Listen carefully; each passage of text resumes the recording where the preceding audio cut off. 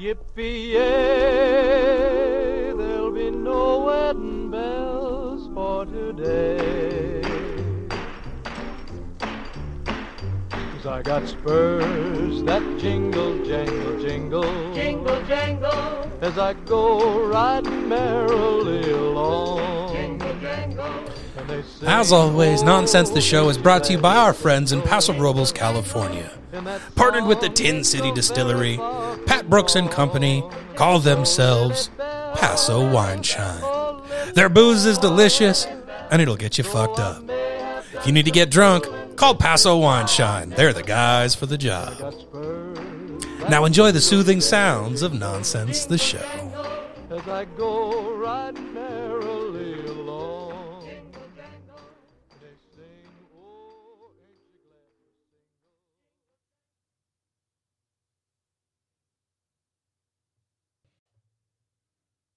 glad? It's Tuesday. You know what that means.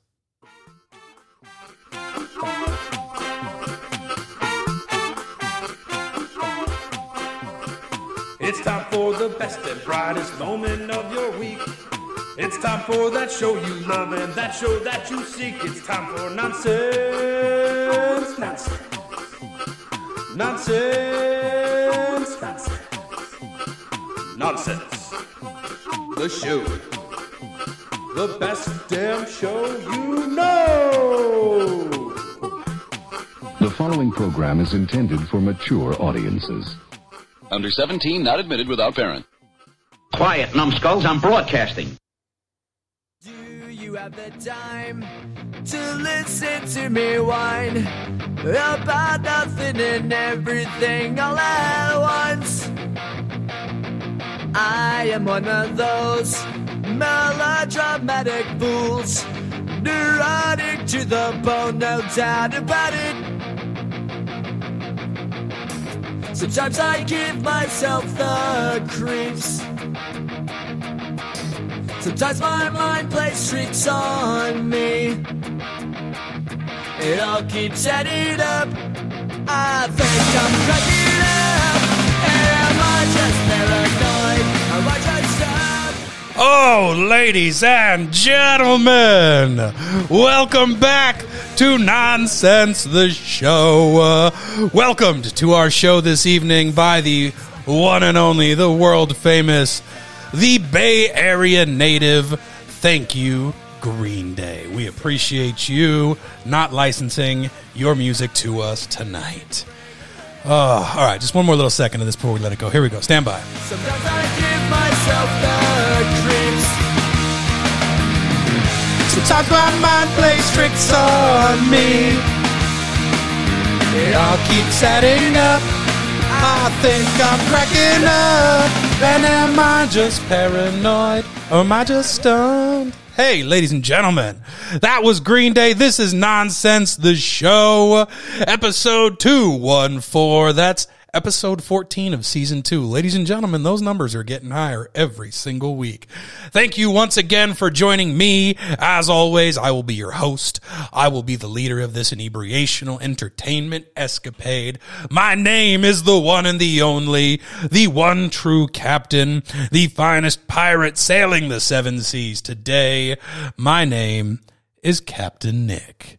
It's a pleasure to be back. It's a pleasure to be here. I'm so grateful you've all returned. Ooh. Well, thanks for that, gang. That was really something else. I guess as we start off the show, I would really like to just tap in and just see what are the people saying about Nonsense the Show? What do the people think about Captain Nick and the work he's doing? Yes, he's talking about himself in the third person right now because it makes the joke better. So I'm just going to go ahead and throw it to my assistant and my secretary, Grace, and I'm going to let Grace tell you a little bit about what the people think about good old Captain Nick. Grace, if you would. The sportos, the motorheads, geeks, sluts, bloods, wastoids, dweebies, dickheads, they all adore him. They think he's a righteous dude. I mean, there you have it. Thank you, Grace. They all think I'm a righteous dude. Oh my God. You're incredible. Oh, thank you. I mean, I'm okay. I appreciate that. I mean, no big deal. It's just doing the best I can, you know? You're obviously confused and aroused. I mean, I'm often confused and aroused. Well, I don't know if this is that kind of show. You know, I feel like people need to pay extra and log into my OnlyFans if they want that kind of show, you know? The good news is I'm having a good time. I hope you're having a good time. You know. I had an awesome time. Okay, thanks, Frank. We all know you have an awesome time. You have an awesome time everywhere you go. Why don't you just relax and let me get into the show? What do we have ahead for you today? Today is a show about dreaming. Today is a show about if you're unhappy with the world as you see it, taking control and doing something about it. Today is about saying, screw what they think. I'm going to make my own world. So today I'm going to tell you a little bit about some people who do things their own way. I'm going to tell you about some big dreams. I'm going to tell you about some weird things. I'm going to tell you, I'm going to read you a short quote from Theodore Roosevelt, a man well known for doing what he saw as necessary to change the world the way he saw it needing to be changed. That's a man who was not going to wait around for somebody else to do the work. I'm going to tell you a little bit about a lost treasure. These are not good people, but they decided they wanted to own something valuable, and then they went and took it. I'm going to tell you all about that. The Isabella Stewart Gardner Museum heist out there in Boston. I'm going to tell you a little bit about a man who's a personal hero of mine, a man who I decided I wanted to someday share an experience, even on a very small scale, similar to what he achieved. I'm going to tell you a little bit about the one and the only San Francisco's one and own beloved son, Emperor Joshua Abraham Norton, otherwise known simply as Emperor Norton of San Francisco. We're going to do another entry in the Captain's Film Institute. This is the fourth entry. For those of you keeping track, it doesn't matter at all. I'm just doing that so I know how many. The fourth entry in the Captain's Film Institute is going to be, it's a movie that I've watched a couple times. In the last couple weeks, I've watched it more. It makes me happy. It's a musical, so for those of you that are into musicals, you'll enjoy this. It's a fictional telling of the tale of a man whose life was a fiction. A man by the name of Phineas T. Barnum, otherwise known as P.T. Barnum of Barnum and Bailey's Circus, Barnum's American Museum, and a man who really developed showmanship as it exists today in America. He was a con man. He was a swindler. He was a liar. He was not exactly a good man. But that doesn't mean there aren't things we can learn from him, and that doesn't mean there aren't things we can admire about him. So we're going to talk a little bit about The Greatest Showman. I'm going to recommend you a book about Mr. Barnum. We're going to play a couple of songs, and if there's time, I'm finally going to get around to telling you about micronations. Once again, the whole theme of today's episode is people seeing the world as it is and deciding they don't like it, and they would like to do something different. Those of you that know me know that I'm very much a man of that nature. I don't necessarily like a lot of the way the world is. I don't agree with it. I don't want to participate in it. And I'm desperately trying to find ways to interact with the world on my own terms. Tonight will be all about people exactly like that. People I can look up to, people I can aspire to emulate in certain ways and, not be like in others. Let's go ahead and start out with, the man himself, Mr. Teddy Roosevelt. On April 23rd, 1910, Theodore Roosevelt gave what would become one of the most widely quoted speeches of his career.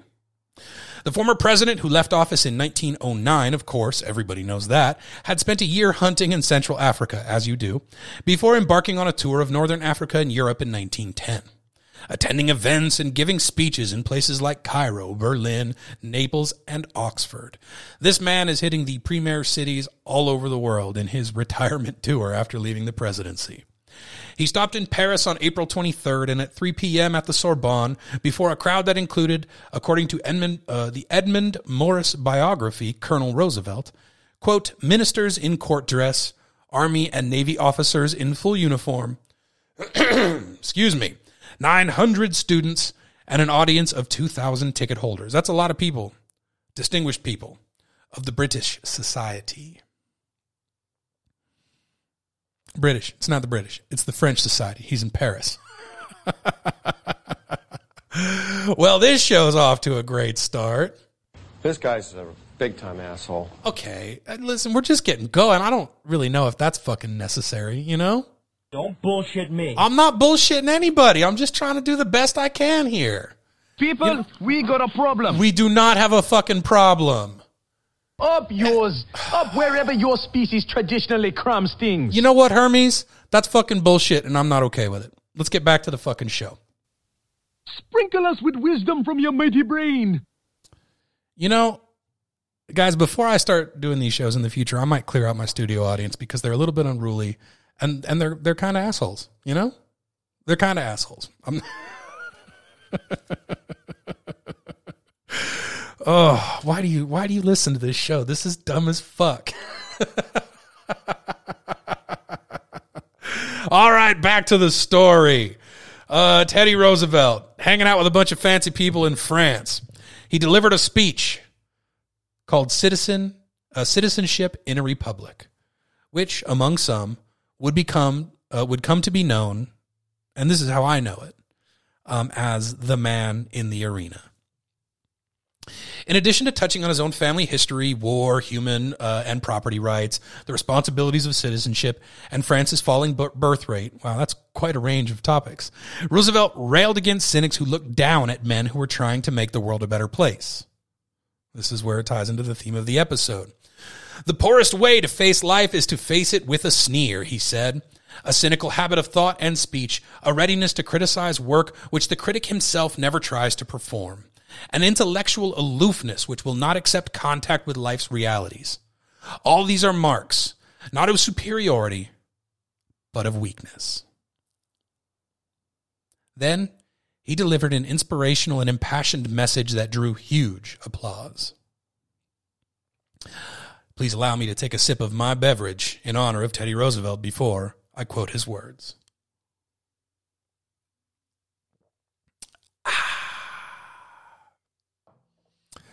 Burns so good when it hits your lips.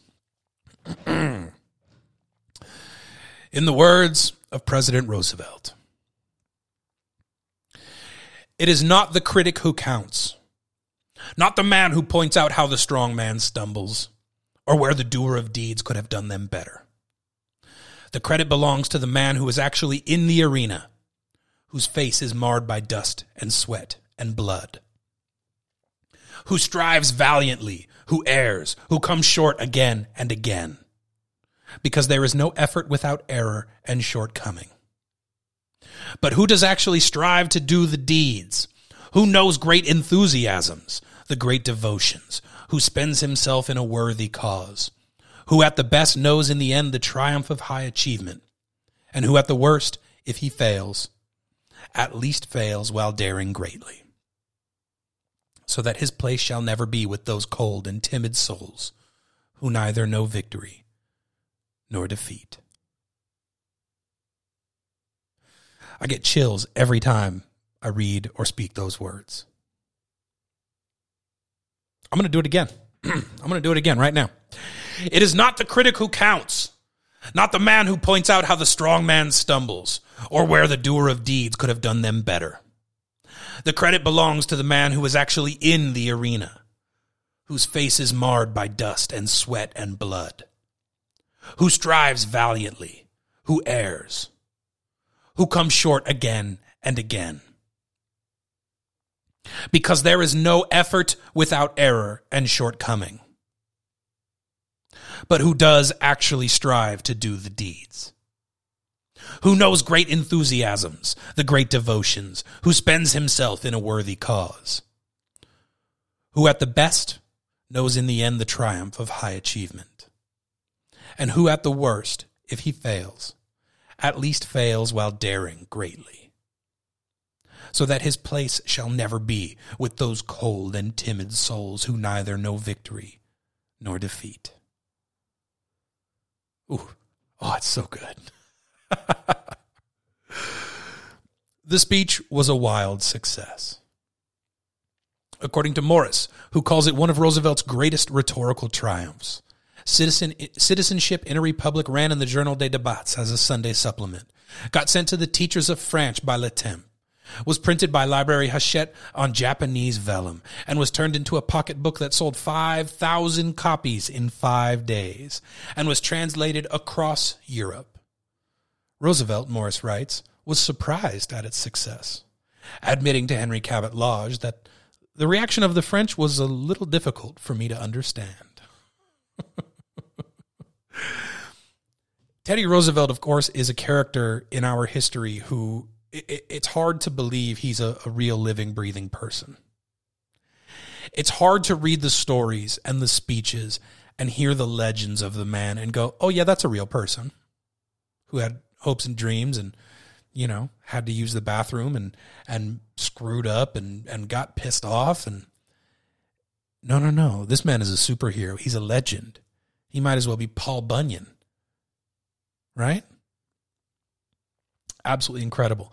If you enjoy Teddy Roosevelt, if you want to hear more from me about Mr. Roosevelt, about his presidency, about his adventures, about the Rough Riders, about his legacy, about how he impacted the beloved critter we know today as the teddy bear, just go ahead and write in beardandbones@gmail.com or beardandbones on the Instagram. Write me a message. Tell me what you think of nonsense. Tell me what you think of me. Say nice things. Send me money. You don't have to send me money. You could send me gifts too. But seriously, write to me. Let me know. If you want to hear more, I will do more. I'll do some proper research. I'll put together a little biography. Maybe I'll even, see what else I can dig up. Who knows what kind of exciting things I'll find for you. I wanted to share that with you. There's a lot of these quotes and these speeches and these kind of impactful things that I just enjoy talking about. I enjoy sharing them. And I thought it would be nice to share one of them with you tonight for your own educational thinking. Chew on the idea. And to me, one of the easiest ways you can take Roosevelt's words in The Man in the Arena and put them into practice immediately is look at the way you interact with people on the internet.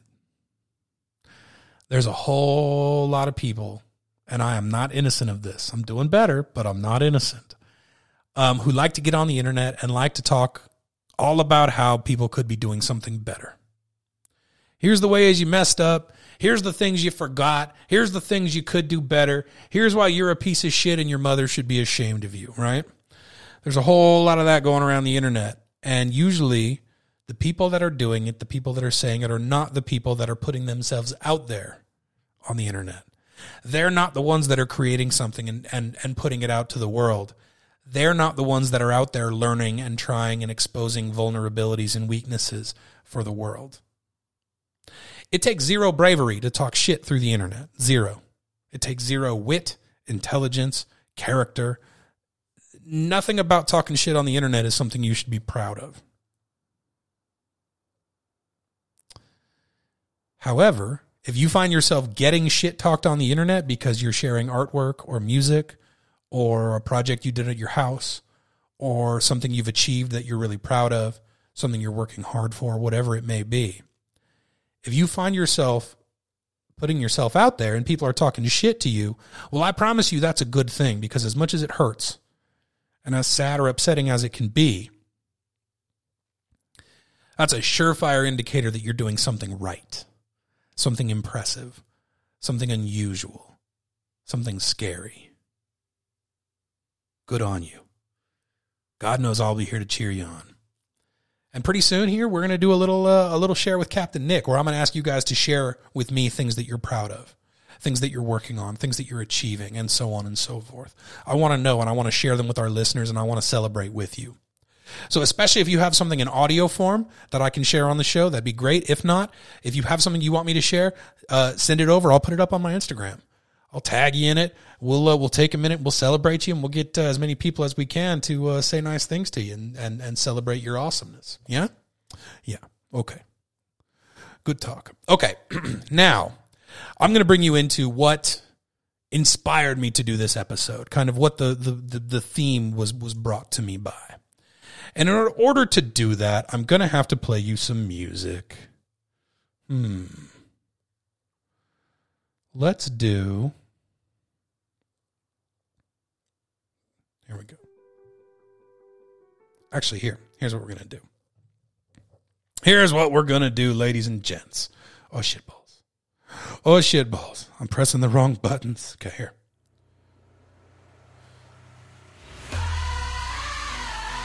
Ladies and gentlemen, the time is now. The Captain's Film Institute, Nonsense the Show, and Beard and Bones Media proudly present to you Captain Nick's movie review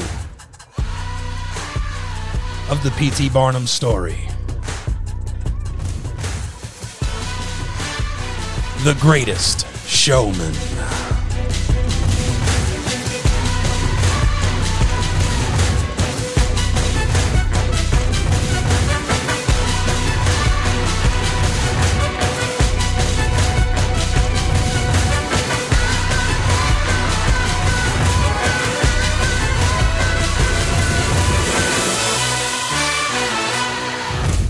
Ladies and gents, this is the moment you've waited for. You've been searching in the dark, your sweat soaking through the floor. Ooh, all right. Tonight I'm going to tell you about a movie that has rapidly risen in the ranks to sit right near the top. It's at the top, but it's not alone, of my favorite musicals of all time. It's quickly become a movie that I put on when I want a little smile, when I want to feel good. It's got Hugh freaking Jackman in it. And how can you go wrong with Hugh Jackman?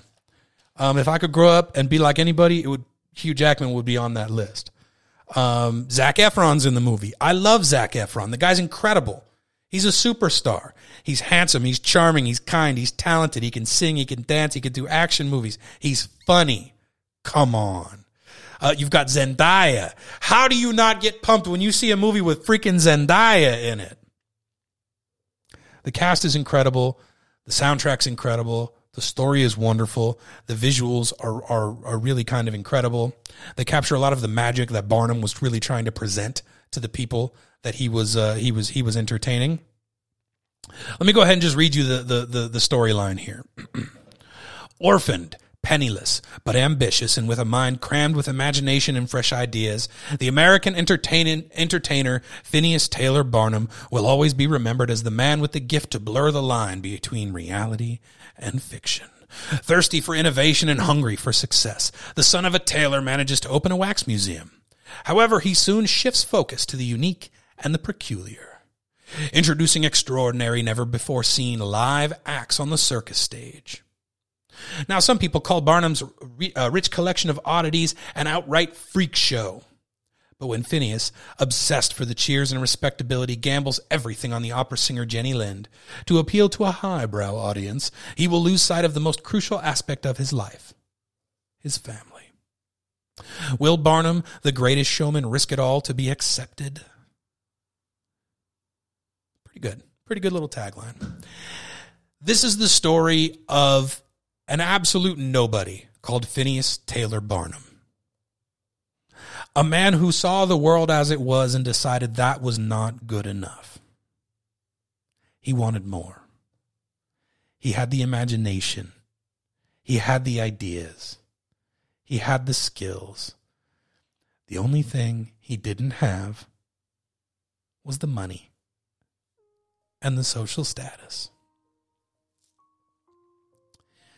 In the movie, we watch as young Phineas Barnum falls in love with a rich girl, the daughter of one of his father's customers.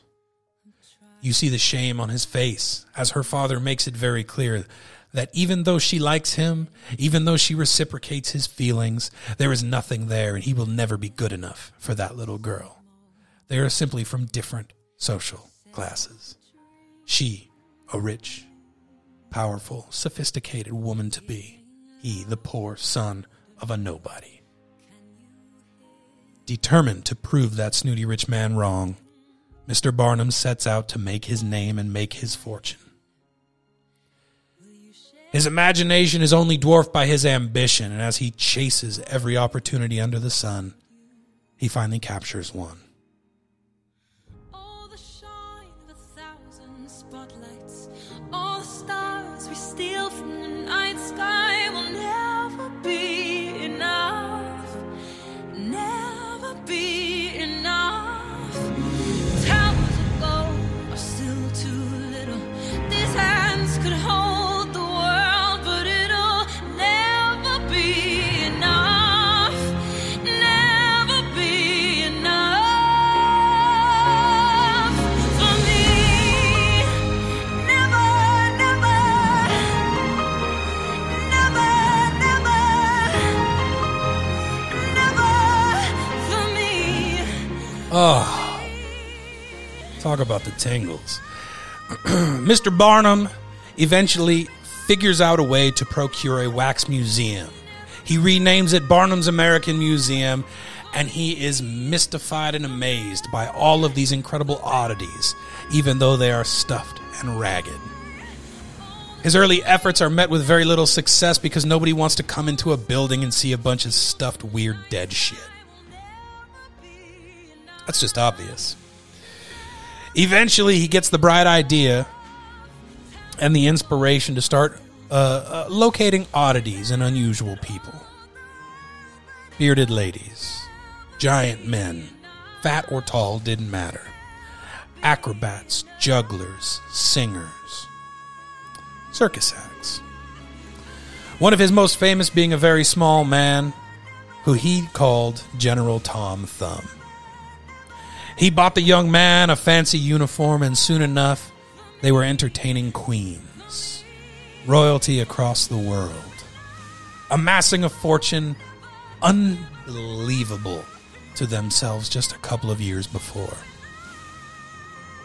Eventually, Barnum recognizes that no matter how successful his museum and circus acts are, he will never be accepted into the high society whose approval he's been chasing his entire life.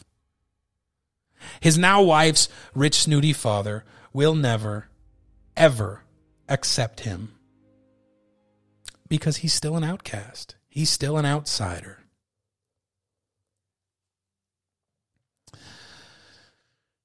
And so Barnum, while visiting the Queen of England, decides to take a shot at hiring a world-famous singer by the name of Jenny Lind.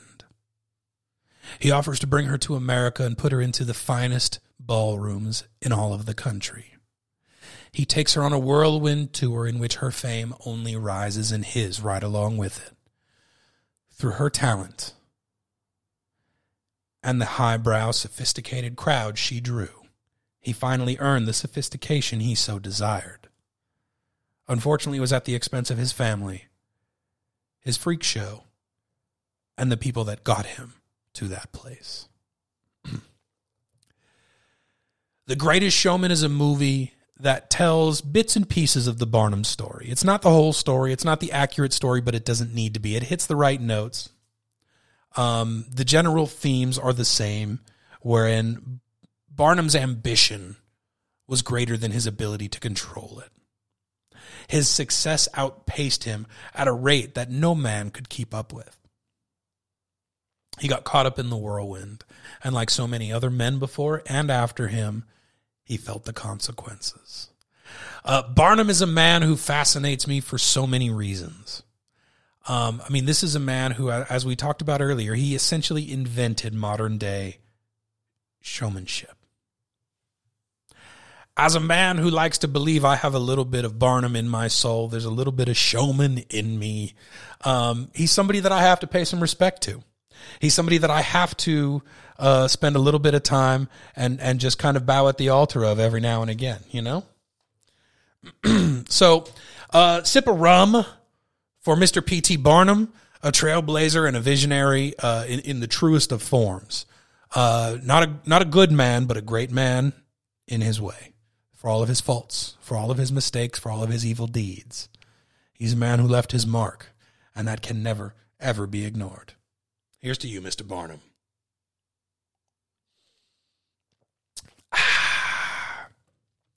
Before I give you the book, I'm going to go ahead and play most of a song that comes from the soundtrack.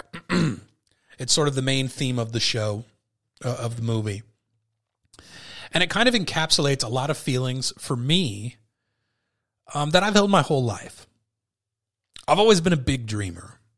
I've always wanted grand and extravagant things. Not so much the fancies, but interesting, unique. Things that other people don't have because other people haven't thought of them, or other people don't put the same value in them that I do. I've always wanted to have the opportunity to create my own world. But my dreams and my imagination and my aspirations often and always outstrip my ability and my influence and my funding. So I'm going to go ahead and just give you, we're going to give you a taste of a song called A Million Dreams, because it just, it gets me every time. It gets me teary-eyed. I start crying, hopeful tears when I hear it. So please enjoy, sing along if you know the words. I'll check back in momentarily. I close my eyes and I can see a world that's waiting up for me, that I call my own. Through the dark, through the door, through where no one's been before, but it feels like home. They can say it all sounds Here it comes, guys. This is where it gets good. They can say I've lost my mind. I don't care, so call me crazy. We can live in a world that we design. Here we go. 'Cause every night I lie in bed, the brightest colors fill my head.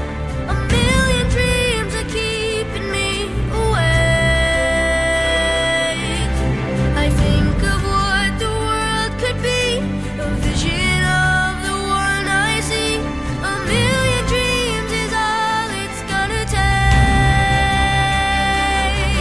Oh, a million dreams for the world we're gonna make. A million dreams, out of reach, as far away as the stars. There's a house we can build.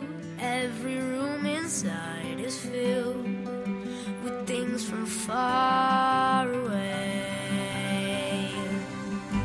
Special things I compile, each one there to make you smile on a rainy day. They can say, Sing it out loud, you know you want to. They can say we've lost our minds. I don't care if they call us crazy. Run away to a world that we design. Every night I lie in bed, the brightest colors fill my head. A million dreams keeping me awake. I think of what the world could be, a vision of the one I see. A million dreams is all it's gonna take. Oh, a million dreams for the world we're gonna make. However big, however small, let me be part of it all. Share your dreams with me. You may be right, you may be wrong, but say that you'll bring me along to the world you see, to the world I close my eyes to see. I close my eyes to see. Every night I lie in bed, the brightest colors fill my head. A million dreams are keeping me A million dreams, a million dreams. I think of what the world could be, a vision of the one I see. A million dreams is all it's gonna take. A million dreams for the world we're gonna make.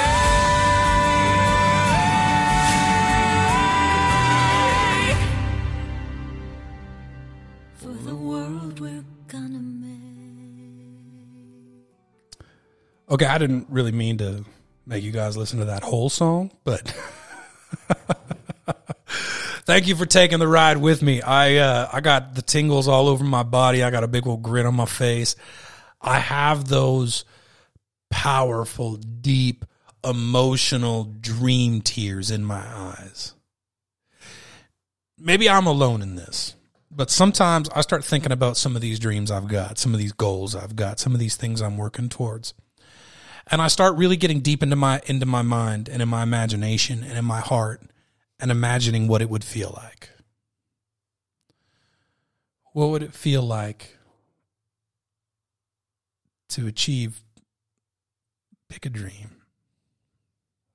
I don't know if I want to share some of them. To stop for a minute and to allow myself to imagine the moment of achievement, the moment after achievement when I get to bask in the glory of hard work paying off. When I get to bask in a dream come true and in a reality that is finally something that I chose and not something that I'm fighting against. And sometimes when I start thinking about that, I get so emotional. And I can feel it well up in my body. It's a physical sensation. And it's overwhelming. And I can feel it fill me up through my chest and up through my neck. And then I can feel my jaw clench up and then loosen. And then my smile get wider so that it hurts. I can feel my ears start to burn and tingle in a very pleasant way. I can feel my brain start lighting up like a 4th of July fireworks finale. And then as my body is so tense and trembly and just charged with all of this incredible emotion, the tears start flowing. Maybe I'm singing a song. Maybe I'm thinking deeply. Maybe I'm meditating. It doesn't fucking matter. Maybe I'm just driving down the street to go buy some chicken. But sometimes the feeling hits you and you have to just let it wash over you and you have to experience it. You have to be present in it.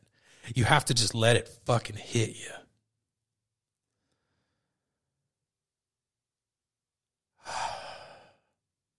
And it just fills your tanks right back up. And then all of a sudden, maybe you were feeling a little tired before. Maybe you were feeling a little worn out. Maybe you were feeling a little exhausted from the journey. You're beat up, you're bruised, you're battered. You don't know if it's worth it. You don't know if you'll make it. You don't have any confidence in yourself because all you can see are the failures. Failure, failure, failure, failure. You can't see any victories. You look back at the road you've traveled and it's pothole after pothole after pothole. And it's all, you can see all the spots where you fell and stumbled, and you can see the blood you've left behind, and you can see the equipment you've had to drop, and you can see every painful inch that you've traveled. But when that emotion hits you and when it wells you up, and when you live in that moment for a minute, you can see the beauty of it. The color rushes back into the world. Everything's bright, it's clean, it's fresh, it's new, it's shiny. And that dream is not just a dream. It's not just a wish. It's not a destination at the end of a long, long, long, long, hard, uncertain road. No, no, no. In that moment, your dream is a reality. You can touch it. You can feel it. You can taste it. It's as tangible and real as the nose on your face. And that, my friends, that moment, that incredible emotion, that body trembling, tear-bringing, earth-shattering moment, that is fucking magic. That's a moment worth living for.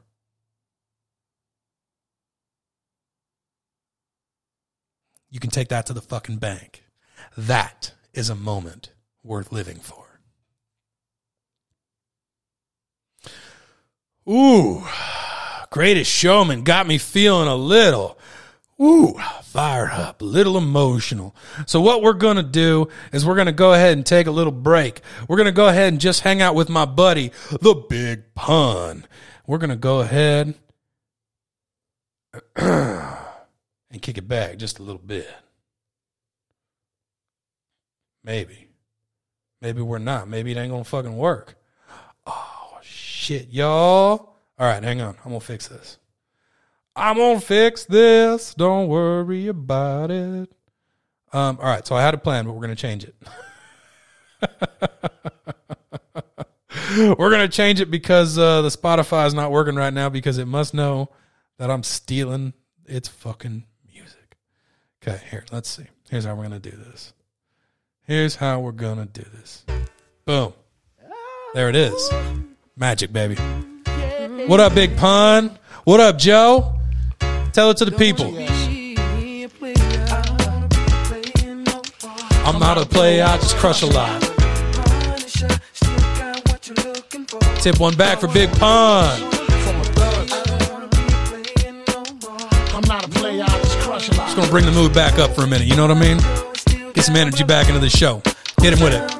Hey, yo, I'm still not a player, but you still a hater. Elevator to the top, high. See you later, I'm gone. Penthouse suite, penthouse freaks, in-house beach, French couch seats, 10,000 east, rent out lease, with an option to buy. Copping a 5 of Benz from when I'm not.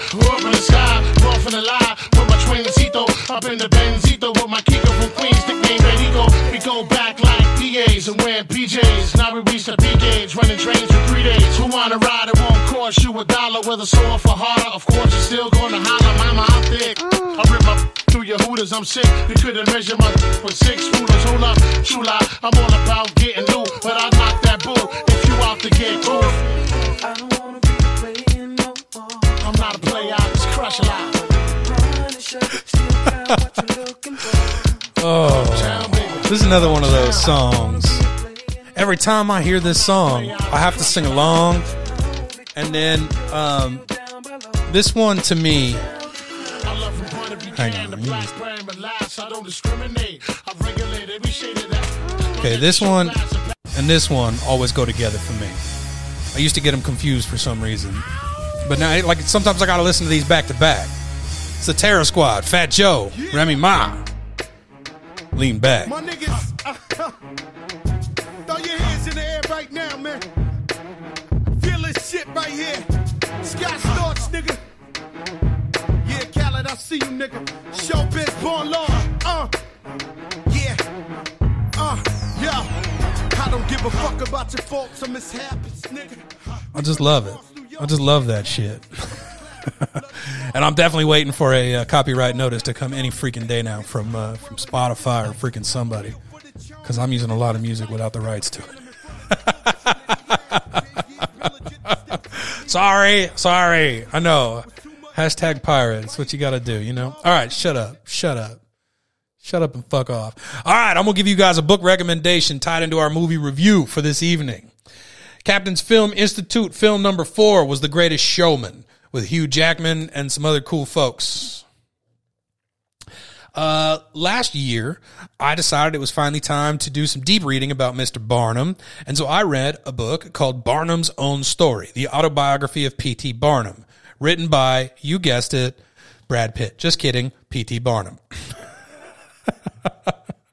So this is, P.T. Barnum actually wrote 2 autobiographies in his life. One when he was younger, one when he was older. This is the book written when he was older. This one has some noticeable differences in that in the stories he tells, he certainly shifts some details and some facts and embellishes some things in such a way that he looks a little bit better. In his younger years, in his brasher years, he was a little bit more honest about what he was up to. But in this one, he cleans things up a bit. He was older. He was a little bit more mellowed out at the time. P.T. Barnum's career of showmanship and charlatanry was marked by a surprising undercurrent of honesty and forthrightness. His exuberant autobiography forms a happy combination of all those traits, revealing the whole story of his world-famous hoaxes and publicity stunts. Here is a pageant of 19th century America's gullibility and thirst for marvels, as told by the master of revels himself. A born storyteller, Barnum recalls his association with Tom Thumb, his audience with Queen Victoria, and his trouble keeping Jenny Lind's angelic image intact during a trying tour. He tells of Jumbo, the most famous elephant in history, from the creature's heroic arrival in America to its tragic death in a railroad accident. Of his attempts to transfer Shakespeare's home in Madame Tussauds waxworks from England to New York. Madame Tussauds waxworks. That's a little bit of a tongue twister. That's hard to say. And of his grand re-entry into public life after financial failure and 5 disastrous fires had all but wiped him out. The true life tale of a man of boundless imagination and indomitable energy, Barnum's autobiography embodies the spirit of America's most exciting boom years. Barnum is a man who was financially and socially ruined multiple times.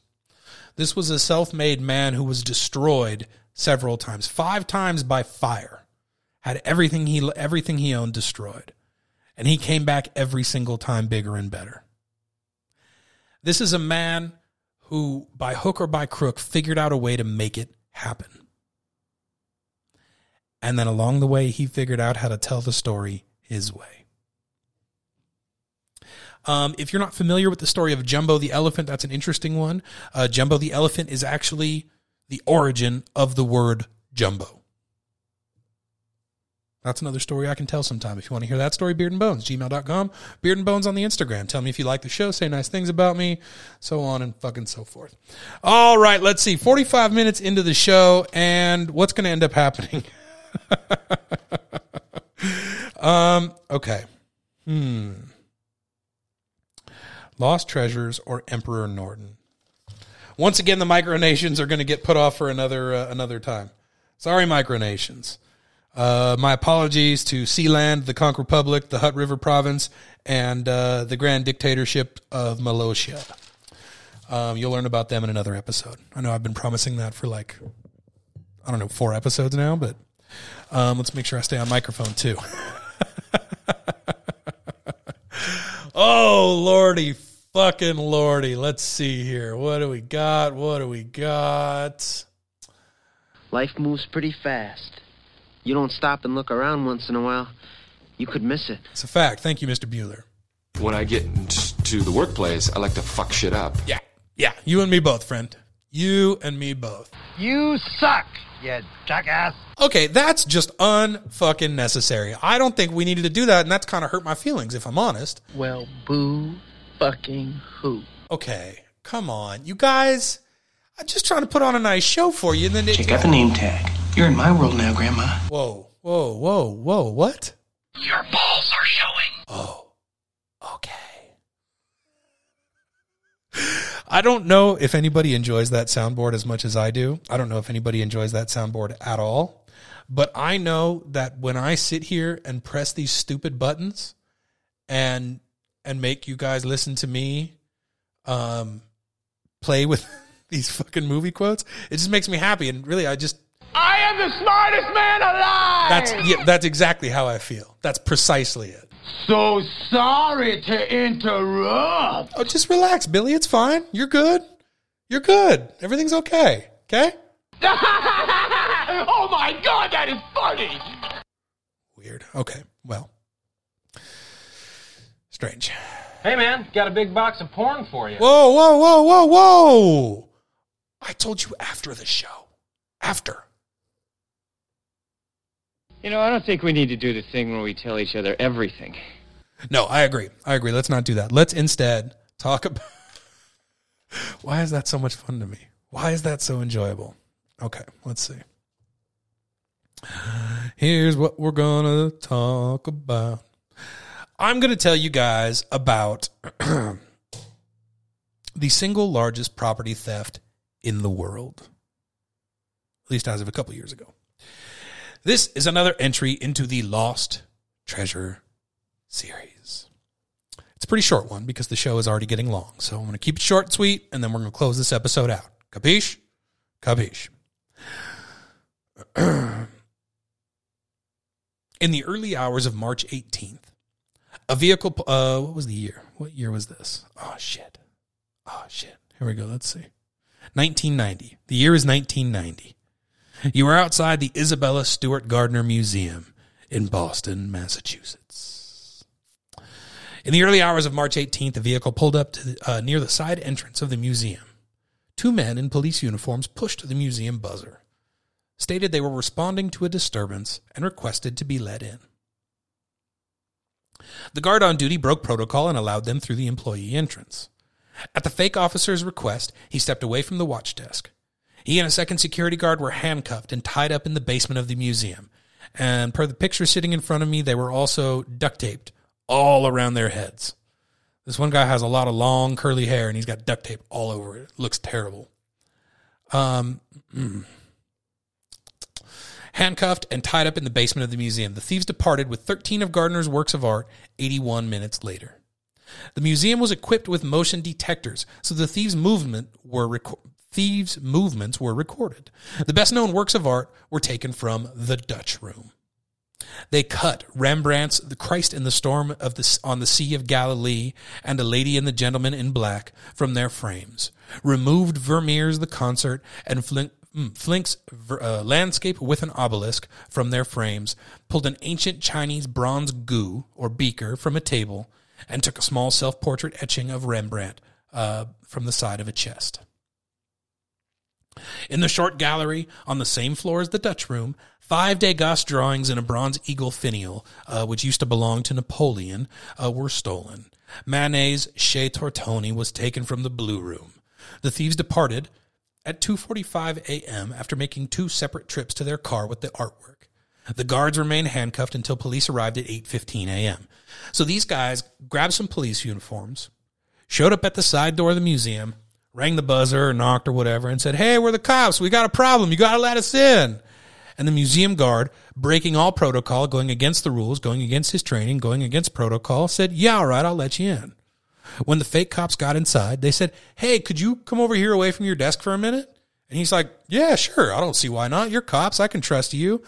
And then they tied him up, duct taped his head, grabbed his buddy, duct taped his head too, I assume, handcuffed him, and then threw him in a basement for like 8 hours. How many hours? Yeah, I don't know. Whole bunch of hours. Long fucking time.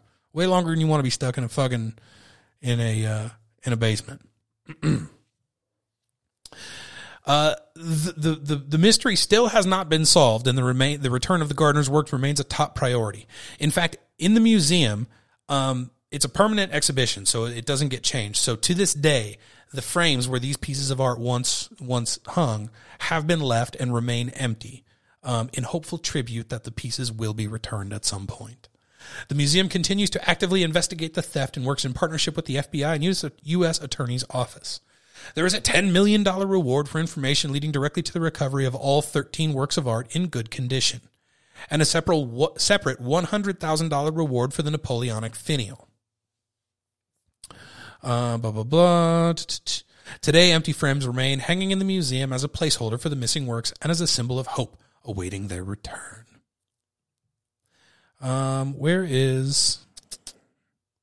It is estimated the value of the works that were stolen is somewhere around $500 million.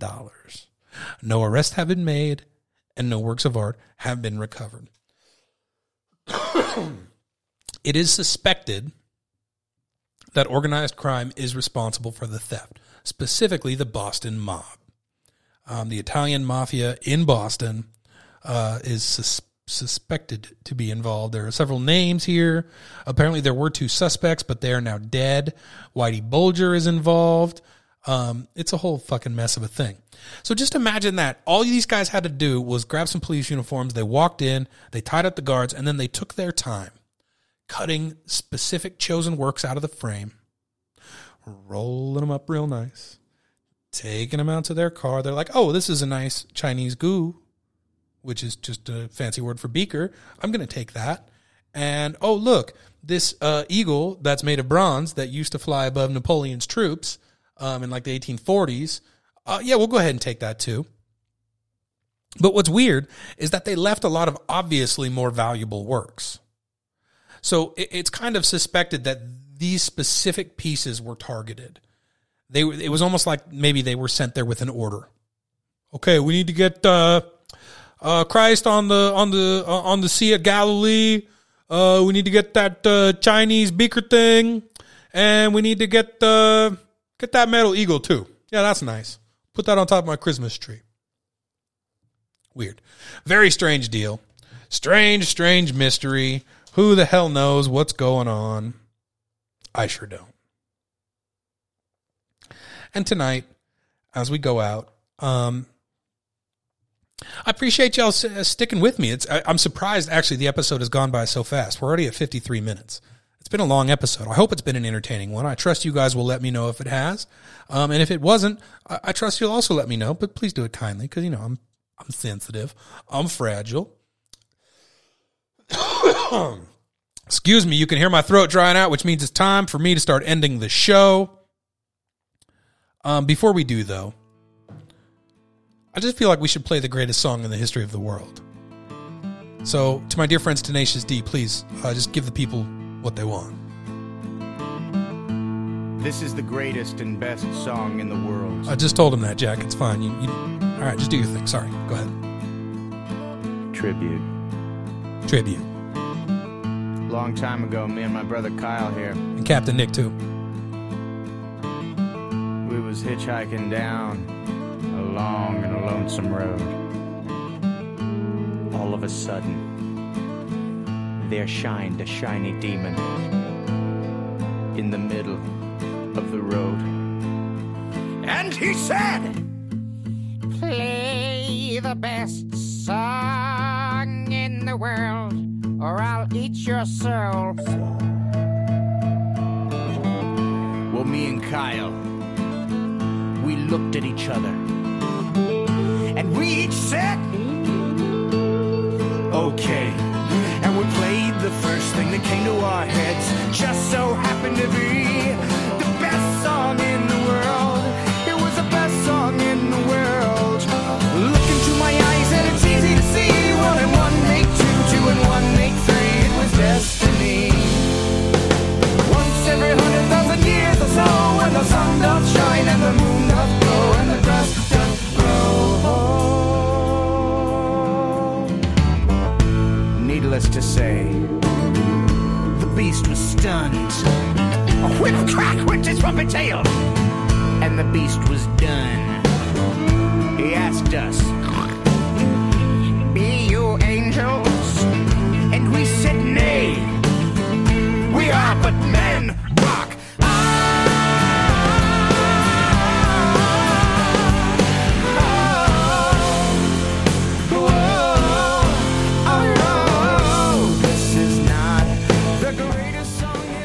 It's just a tribute, you guys. It's just a tribute. Thanks to Tenacious D for letting me steal that song just to play a little bit of it for the people tonight.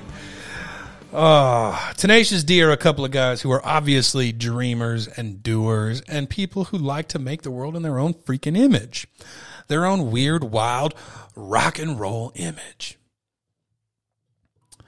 Listen, ladies and gentlemen, this has been Nonsense the Show, episode 214. My name is Captain Nick. I hope you enjoyed it. I had fun doing it. It went by real fast. We're going to do some of these stories next week. Emperor Norton, Micronations, whole bunch more. Thanks for tuning in. I freaking love you. I'll see you next week. Write me a letter. Okay, thanks. Love you. Bye.